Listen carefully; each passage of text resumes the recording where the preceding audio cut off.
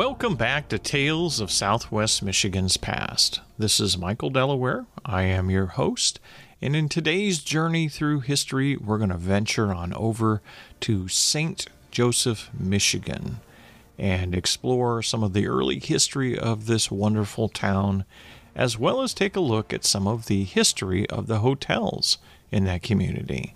So come along and join me. So the history of St. Joseph, Michigan begins almost 100 years before the American Revolution, when the mouth of the St. Joseph River was discovered and documented in 1669.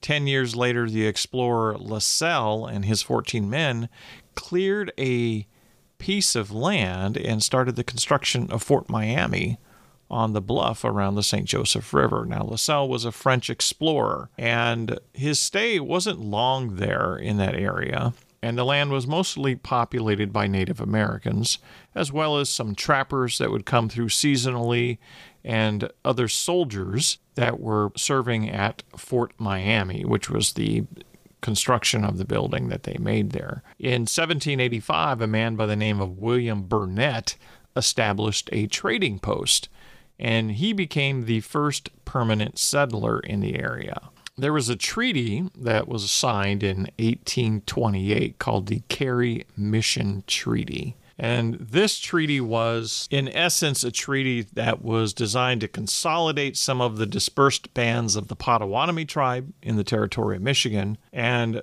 put them in a location that was removed from the main road leading from Detroit to Chicago. And it was to stimulate the practical settlement of settlers coming from the east. And of course, there's a lot of injustice that went along with this sort of thing as we look back at this in retrospect on the actions that were taken by these people that made these laws and these treaties. So this treaty and other treaties that followed that caused the relocation of the Potawatomi Indians, I've discussed in other episodes on this podcast. So I'm not going to go into great detail on that today.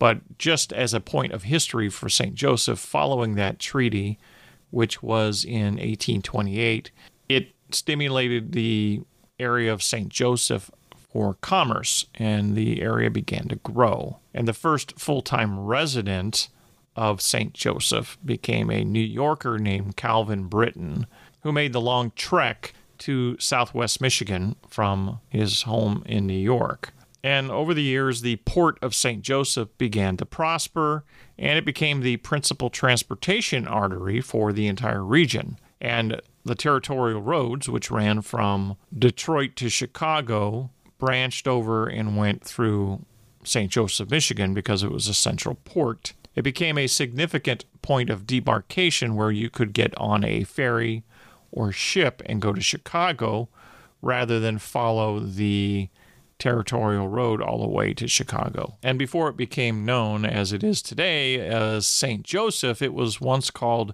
Newburyport in honor of a prominent businessman who had settled in the village.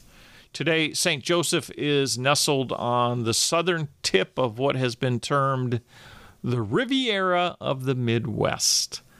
This deep-water port town is a growing resort community today, and it's part of a small-town chain that stretches all the way from the state line down in Indiana to Illinois and carries all the way up the coast of Lake Michigan.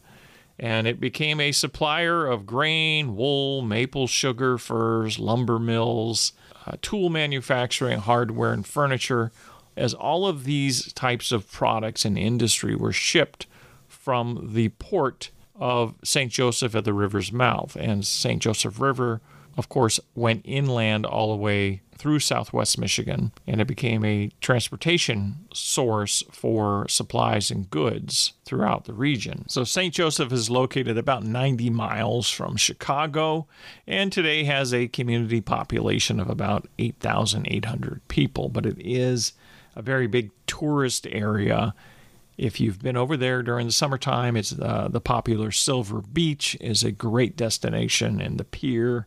And so they've got a lot of great activities out there, and plus a beautiful historic downtown.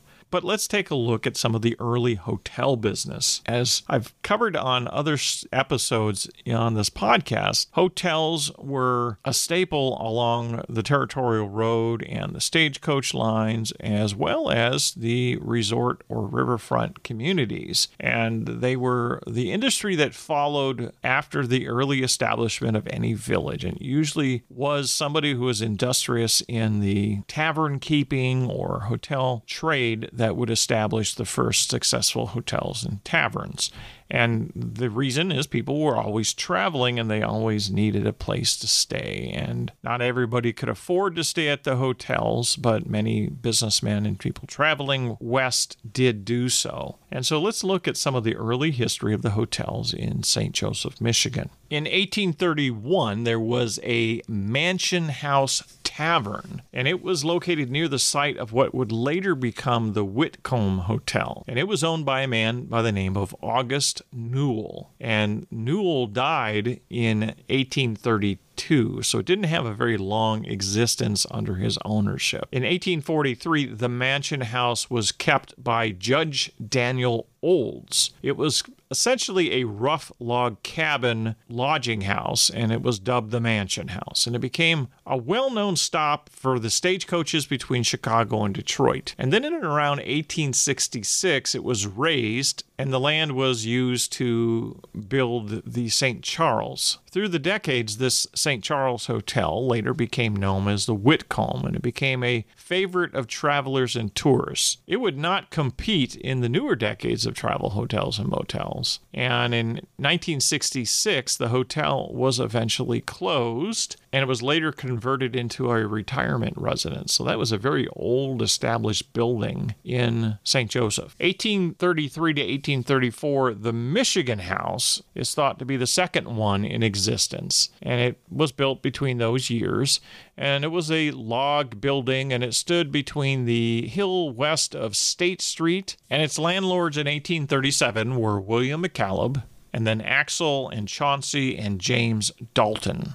And in 1835, the first hotel in St. Joseph is thought to be the Perkins House, built by William Huff. The Perkins House, built in 1835, much earlier than the Hoyt House, had a tough time competing with such opulence. The Perkins House, for a brief period of time, served also as a courthouse, and it held its own between the years between 1858 to 1890. And this hotel would take on several names over the decades, such as the Clinton Hotel, the American House, and the Hotel Brandon. And eventually it burned along with other buildings in a fire in September of 1901. Now, the Hoyt House, which I briefly mentioned earlier, was built in 1867, and it operated between 1868 to 1941. And the property history says that in September of 1830, Calvin Britton received his title to the lot where the hotel was built. And Benjamin Hoyt and Enoch Jones bought the lot from Britton in 1834. And then Hoyt gave Jones a mortgage, which would become the biggest hotel in southwest Michigan at that time. It was a red brick 3-story, and in the middle of its hall was a sweeping staircase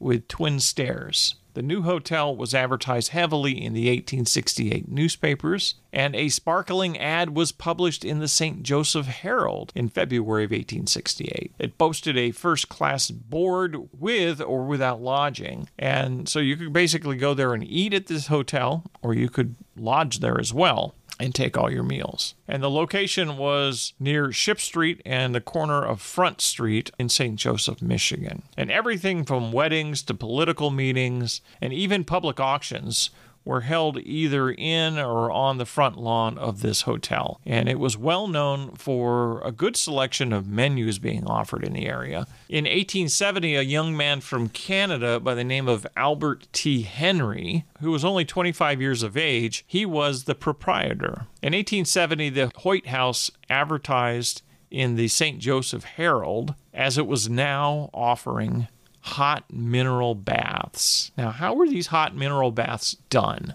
Well, it was done over a boiler, which was on a large stove, which heated and kept hot 30 gallons of water. And the hot steam provided a constant steam for several baths for men, which were set up in the basement. And there was a set of baths also on the second story for the ladies. And it was advertised as a good cure for those who were ailing. In later years, other businesses in the area also embellished on this idea, and people came from miles around to take advantage of what we would call spas. Today, they called them steam baths at that time. And then in 1871, at the beginning of that year, the hotel had a new boast, and the boast was they had gas lighting, and they auctioned off many of its old-fashioned chandeliers and kerosene lanterns as the hotel had converted to this new system of gas lighting, which was revolutionary for its time.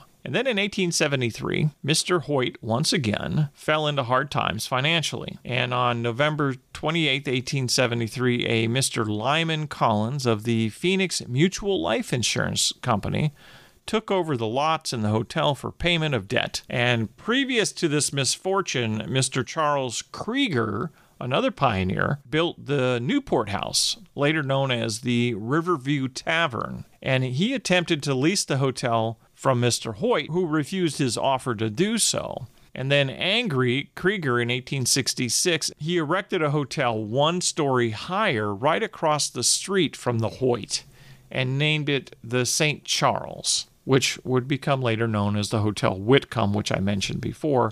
And the Hotel Whitcomb name came into being in 1891. And then in 1885, the St. Charles was sold to Charles Dix of Chicago. Now, in 1878, in June of that year, the Michigan and Central Railroad took over ownership of the Hoyt House. And in the same year, under new ownership, the hotel boasted a 60-foot well with cool, clear, and clean water. Their menu and food quality was favorably discussed by the patrons, and also the oyster suppers that they offered on some of their special occasions. These were some of the talk about town during that time. There was a flagstaff on the roof of the hotel that was used as a signal flag during that time. And on September 10th, 1878, Mr. John King raised the warning flag as a storm approached. However, a gale blew in so strong that on September 25th of that same year, the flagstaff at the hotel, along with the Liberty Pole on the bluff and the wagon shed of St. Charles Livery Stable, were all blown over in that storm. Now, one of the things that happened at the Hoyt House, which was common during the Victorian era, and I'll talk about that in a minute here, but in 1884, Mr. John Rice and Mr. Kingsley became the new proprietors of the Hoyt House. And that same year, a magic lantern show was one of the many offerings at the hotel. Now, the magic lantern shows were something that you will see when you research old hotels from that period, particularly popular during the 1880s through the about 1900 era.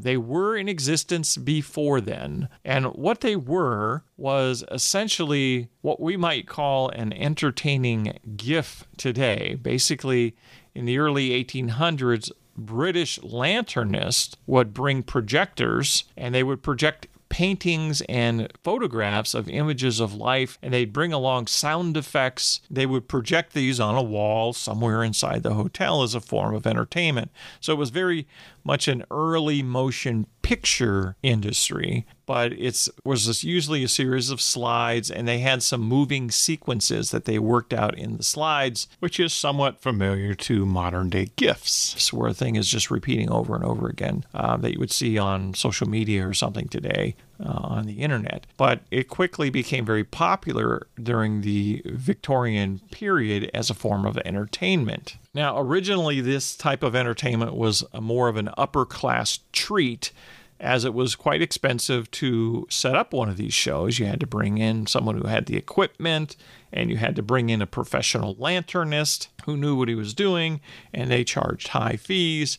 But as time went on, as we approached the 1880s, it became a lot more of a general market item, and there were more affordable ways of doing this that were made available. There were people that traveled the hotel routes and put on these magic lantern shows for hotels throughout the Midwest and throughout the United States.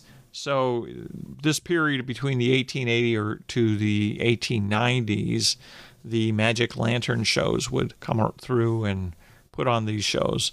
And some of the shows included Christmas advertisements and astronomy and showed natural history, but it also showed foreign ports of call like China and Japan and New Zealand, as it would project these pictures on the wall and show some moving slides behind it to make it look like part of the slide was moving around. So it was kind of an early form of picture show entertainment. And I've seen references to magic lantern shows when researching the Battle Creek Hotel here in Battle Creek, Michigan.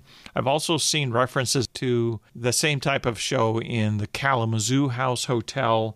And of course, now in this list of references on the hotels in that period of time in St. Joseph, Michigan. So these types of Victorian entertainment were the traveling shows of that era. And it was a kind of an interesting little forgotten piece of history. So returning back to the Hoyt House, basically from the 1870s on, the Hoyt House continued on and changed its name eventually to the Lakeview House. And the hospitality at this hotel was considered to be unmatched of its time. And during the years that it was known as the Lakeview House, it did have quite a fascinating history. It did survive a fire in 1894 where the west section of the hotel caught on fire. And it was, through the decades, a stiff competition for many of the other hotels in the area. Among those other hotels was the Krieger House, the Perkins House, and the St. Charles, which later became the Whitcomb, as I mentioned earlier. And there was also numerous hotels and resorts in the larger community of Benton Harbor that began to build and grow next to it. In 1890, there was a Plank's Tavern, which later became known in 1893 as the Hotel St. Joseph, and it was built by a man by the name of Joseph Plank. And he was the same man that built the Grand Hotel up in Mackinac Island. And it was built on the north side of the St. Joseph River in the Silver Beach area. And its lifespan was short as it burned to the ground in July of 1898. The structure was a mammoth-sized building. It measured 40 to 80 feet wide and 420 feet long with a 400-foot balcony that faced Lake Michigan. So it was quite a prominent hotel during that time. And there was also another hotel called the Edgewater Clubhouse in St. Joseph. And it was also of a huge size, and it was well known in this area. And it also burned down in 1931. So those are some of the larger hotels that burned and some of the history of some of the hotels that had a prominent history within the city of St. Joseph over the years. And staying in a hotel during that era of the early 1800s was quite different than the experience that you are used to today. Today, you rent a hotel room and you go in, you have your own bed, and you've got your own private bathroom. These early hotels did not have that level of accommodations that we are so accustomed to today. In fact, many times when you were a traveler, you sometimes shared a bed with multiple other people. And so the hotels were typically men's and women's spaces, and you would travel and you would share a bed with two other men travelers if you were a man. And that was a custom back in that day. And there were rooms that sometimes there were not enough beds, so they placed sleepers on the floors and added more people to the room. So you didn't have a private room unless you were exceptionally wealthy. But many of the earlier travelers that were just looking for a place to sleep for the night and heading west didn't have a lot of privacy in these hotels. And of course, the bathrooms were often outhouses behind find these hotels, the early ones, or if they did have indoor bathrooms, there was a central one on each floor. That was a shared bathroom, and those came later in the late 1800s. You don't really see the introduction of individual bathrooms in the individual hotel rooms until the 1920s and 1930s, if you research a lot of the old historic hotels. A good comparison would be the Post Tavern, which was built around the turn of the century. It had hotel rooms and a central bathroom on the individual floors, whereas the Kellogg Hotel, which was built in the 1930s, was revolutionary and modern in its time, and it had individual bathrooms in each of the hotel rooms. You see the changing of the travelers and the accommodations, and as new hotels were built and more money was invested in them, better accommodations were made to give them a competitive edge over the travelers. And so when we're looking at hotels during the Victorian era, it was quite different and probably unimaginable for a lot of people in modern day to consider sleeping with another stranger in your own bed. But there's a lot of references to this, even on the East Coast. Lincoln was frequently mentioning about having to travel and stay in beds with other men while they traveled.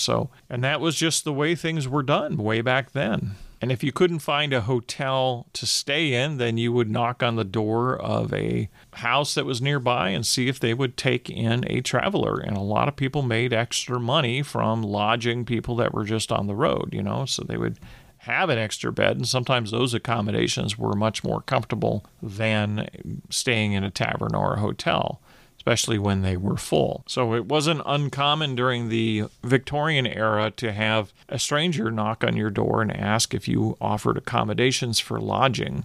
And this was a customary thing, particularly if your house or farm was located near the territorial road where a lot of the travelers were traveling upon. And many traveled in wagons that were pulled by horses or ox cart, and they had their families with them, and they would go as far as they could for a day, and they would sometimes stay right next to the territorial road and set up a camp if they didn't have a lot of money. But the elements outside in the weather were sometimes uncomfortable. If it was raining, or if it was windy or cold, or just stormy in general, threatening rain, or in the winter time, people would seek out lodging wherever they could find it. And that was the custom during the 1800s. So it's a fascinating period of time to look back at and see how the customs have changed. And I believe if you travel around the world, you'll find this type of accommodations where you can stay at people's houses depending on how remote, in what remote parts of the world that you are traveling in. And you don't see that as much here in the United States. We do have different ways of doing it these days with bed and breakfasts and vacation rentals by owners and all sorts of things that are now in existence. But this was the 1800s. So different time period, a different insight into how travel was once done. But that's going to conclude today's episode, looking back at some of the history of St. Joseph, Michigan. I'll probably revisit this town again in the future and go into a lot more details. I did have a guest on in season 1 that gave us some of the history of St. Joseph, and it was quite fascinating.